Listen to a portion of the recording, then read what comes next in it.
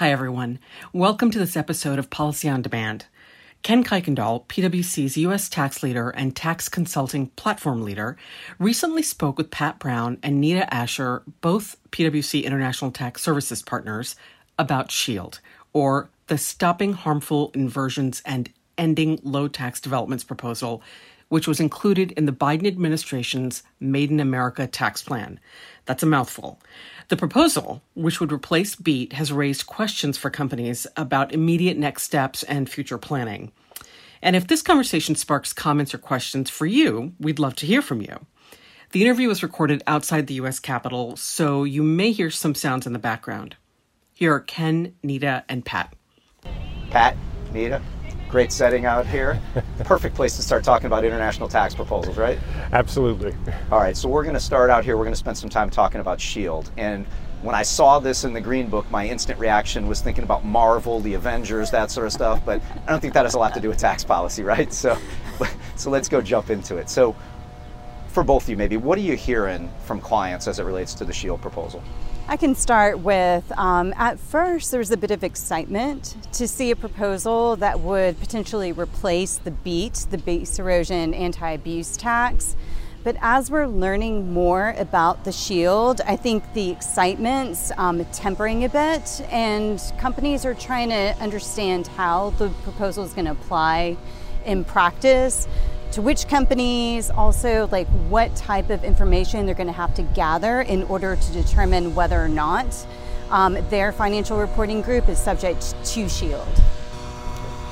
Yeah, I'd say for me, Ken, the initial euphoria is too strong of a word, but excitement for a lot of U.S. headquartered companies in particular who have been unexpectedly subject to the BEAT, and now, hey, this is going to maybe make it go away. That's obviously a positive.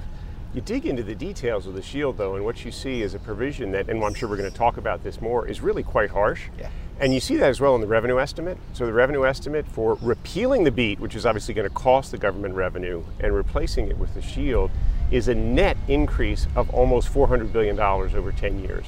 So, this is not a provision for the faint of heart. This is really, big time in terms of revenue raising on the international side. Yeah, and the scope of it's still open to be defined, if you will. But maybe with that as a backdrop, Nita, if I could ask you, are companies looking at trying to model any of this up right now, or trying to take a look at what it means at least?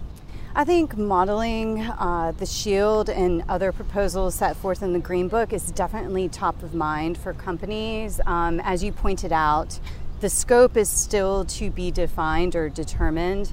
On the U.S. multinational side, we see some companies are considering whether they need to potentially defer beatable payments or waive certain payments in order to see how the SHIELD proposal evolves. With inbound companies, foreign parented companies, you do see some rough assessment of whether or not the group has certain low tax members, which I'm sure we'll dig into a bit. And, with that, they're utilizing the trigger rate of 21%, which is based on the GILTI rate set forth in the Green Book. And, the SHIELD rate could potentially be lower if multilateral agreements achieved with Pillar 2, but until we know more about that particular exercise, I think companies are looking at the 21% trigger rate. Helpful. And maybe, Nita, let's dive into that a little bit deeper. If you can walk for just a couple minutes here and maybe help explain how SHIELD's intended to work and the details around it. I will do my best, Ken. With what we have in the Green Book, we understand that the SHIELD applies to direct and indirect payments made to low tax members of a worldwide financial reporting group. And, you have to determine, once again, whether or not you have a low tax member. That's determined based on the SHIELD effective tax rate or SHIELD ETR formula, which we need more details on how timing differences and losses are going to be taken into account. But if we assume you have a low tax member in the financial reporting group, direct payments made by a U.S. corporate entity or a branch with the U.S. trade or business to this low taxed member would result in a full disallowance of the deduction. To the extent you have a non-deductible payments, let's say COGS made to a low tax member, you would then find deductible payments in the amount of the COGS payment made to the low tax member and disallow that deductible payment, even if it does not relate to the COGS at all. And Nita, sorry, just to jump in, even if it's not to a related party at all. That's so true. They actually can use the COGS as a hook to go after unrelated party payments. It's just a mechanism to essentially defer the payment, Right. defer the deduction, yeah. Right. And then there's also, the Biden administration is concerned about indirect payments. So let's say you have a payment made to a high tax member, but by virtue of having a low tax member in the financial reporting group, you could have a partial disallowance of the payment made or a deduction made to a high tax member based on some sort of ratio that's going to look at the group's low tax profits and compare it to the group's, full or entire profit. All right, so this question that comes up in the context of that is we're spending a lot of time with OECD BEPS, Pillar 1, Pillar 2. A lot of Pillar 2 is this minimum tax deduction, which seems to have an intersection with SHIELD, but maybe not really. So Pat, can you maybe pull apart those two? Sure, it's actually a really fascinating issue. So, the OECD's Pillar 2 has consisted, broadly speaking, of these two main concepts. One of sort of a top-down minimum tax, and they call that the income inclusion regime. And then essentially for countries that haven't adopted an income inclusion regime, they have what they call the undertax payment rule. And that is really intended to replicate what would be if you had an income inclusion regime in place from the top down. So it's really intended to replicate that result on sort of a lateral basis. So a lot of us, myself included, when we read the SHIELD, we said, oh, this looks like the OECD's Pillar 2 undertax payment rule, because it's about denying deductions to countries when there's not a minimum tax regime in place that affects the affiliate that receives the payment. Now, that's true, but only up to a point. The reason it's true only up to a point is because, as I mentioned, the undertax payment rule of the OECD really intends to try to replicate the results that you would have if an income inclusion regime was in place. Nita mentioned the SHIELD is actually quite a bit harsher. It outright denies deductions completely, so it doesn't really try and mathematically get you to the result that you would have achieved if there was an income inclusion regime in place. Rather, it's really intended to be a forcing mechanism to say, you will adopt an income inclusion regime, other countries, you will do this, because the alternative is not to try and do the equivalent, it's to do something much harsher. And that's what the SHIELD really contemplates, this total denial of deductions.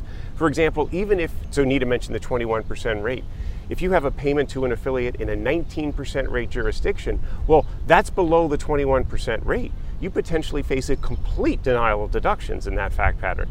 The undertax payment rule of Pillar 2 wouldn't do that. So there is a real difference there. And again, it reflects this underlying philosophy of the SHIELD as a mechanism to really force other countries to adopt an income inclusion regime. And maybe staying on that theme, can you talk a little bit about the delayed effective tax rate, or the delayed effective date, Sure.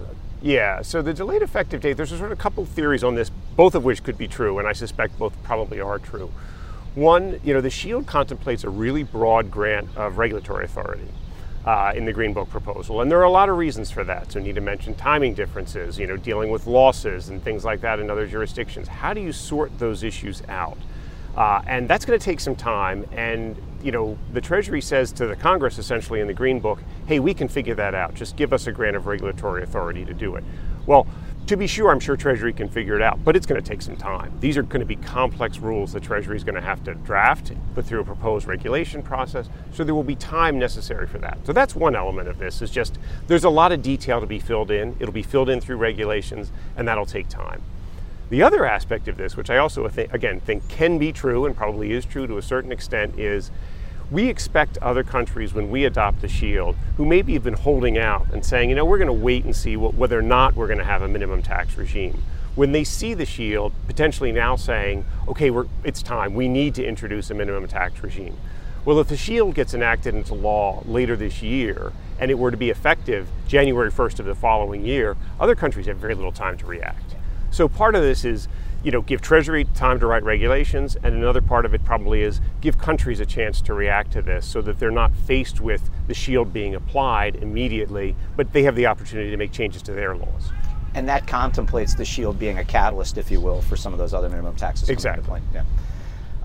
Couple other questions here. So one, for either one of you, the scope of this is a little bit undefined, and one of the worries that you hear out there right now is the scope of this could be a lot broader than what's contemplated. Can you maybe speak to that? Sure, yeah. So the scope of it, again, when you think about philosophically and you ask the question, are we applying this to low tax jurisdictions? We're applying this because there are payments to low tax jurisdictions, essentially protecting the U.S. tax base. And again, when you think about the undertax payment rule and the way people were thinking about the undertax payment rule if the U.S. were to do it, then you'd say, okay, fair enough. I think I can understand that concept and what that would mean as I look at my structure. But for example, so here's a classic example. You've got an affiliate in a jurisdiction that's clearly not low tax, like France. But you've got a lot of NOLs locally in France. And so you're not going to pay tax for a number of years, right? Well, is that within or without the scope of SHIELD? It's a payment to a jurisdiction where you're not going to pay tax, but it's not a low tax jurisdiction. So what does that mean, right? How is the Treasury, for example, going to deal with that from a regulatory authority standpoint? We don't know the answer to that question, right? And then the other thing that Nita mentioned, again, this is a really complicated concept to think through, but the idea of you're making a payment to a high tax jurisdiction and you're really paying tax there, but you have other affiliates in your structure that are low tax. So you're thinking, well, from the standpoint of the U.S., I'm fine. All of my payments come out from the U.S. to high tax jurisdictions. I'm really paying tax there. No, you have to go beyond that and really think about the entirety of your structure and where you might have low tax. And there's that definition again. What does low tax mean? Does it mean a low tax jurisdiction? Does it mean a jurisdiction where you lost money for several years? How is that all going to work? Yeah, so much unknown here, but the breadth of it and sort of the impact of it's so strong. I guess my two final questions, and it's for both of you here. Number one, what questions are you hearing from clients? And number two, what recommendations do you have for clients that are trying to deal with this? I can start off with questions. I think companies are still trying to digest what's in the Green Book. We have 2.5, maybe 3 pages of material right now, and also trying to gauge how it's fitting with the Pillar 2 discussions. I think there's a lot of interest. Whenever you talk about the SHIELD, you have to talk about Pillar 2 as well. And then also we have seen other proposals like the Senate Finance Committee framework that doesn't propose repealing the BEAT. Instead, it would tighten the BEAT, for example, increase the BEAT rate in order to allow for some Section 38 credits. We see other proposals to remove the 3% base erosion percentage. And so, we're getting questions from companies. Is it the SHIELD or could it be changes to the BEAT? Because we have this delayed effective date coupled with SHIELD, and so it's those questions and helping companies navigate it. The best we can do is stay informed, but there's so much uncertainty in this space right now. It's just keeping abreast with any and all developments. I will tell you, traveling around the country, the question I get is this really going to happen? Right. I don't know. Right.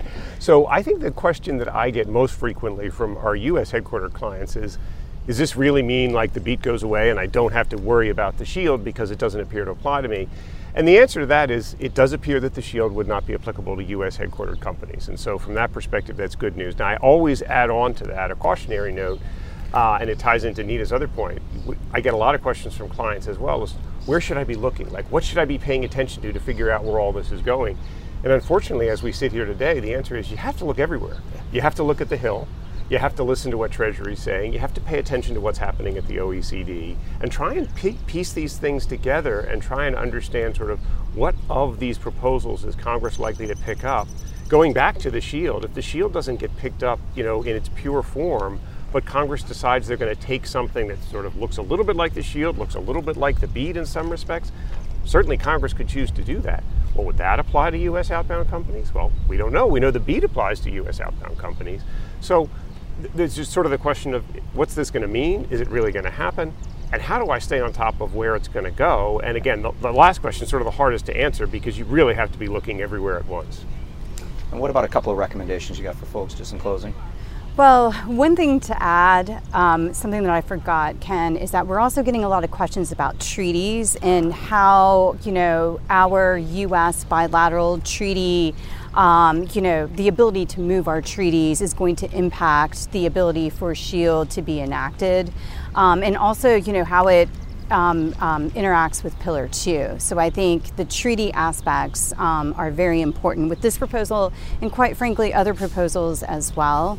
Recommendations, once again, model and stay abreast of the developments. I know we sound like a broken record, but that's the best thing to do at this point.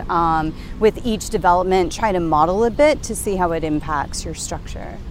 So the biggest thing that I have conversations with clients around in this space is they'll say to me, well, what should I do? And how do I kind of get the message across that this is going to make it a lot more expensive for me to do business in the United States, and it's going to create disincentives for me to be a significant investor in the United States? And my response to that is, that's exactly what you should be telling members of Congress. Help them to understand what the real world impact of these proposals are. We find a lot of time, and this is not a criticism to be sure, a lot of times with our clients, there's an assumption that they think policymakers already understand a lot of these things.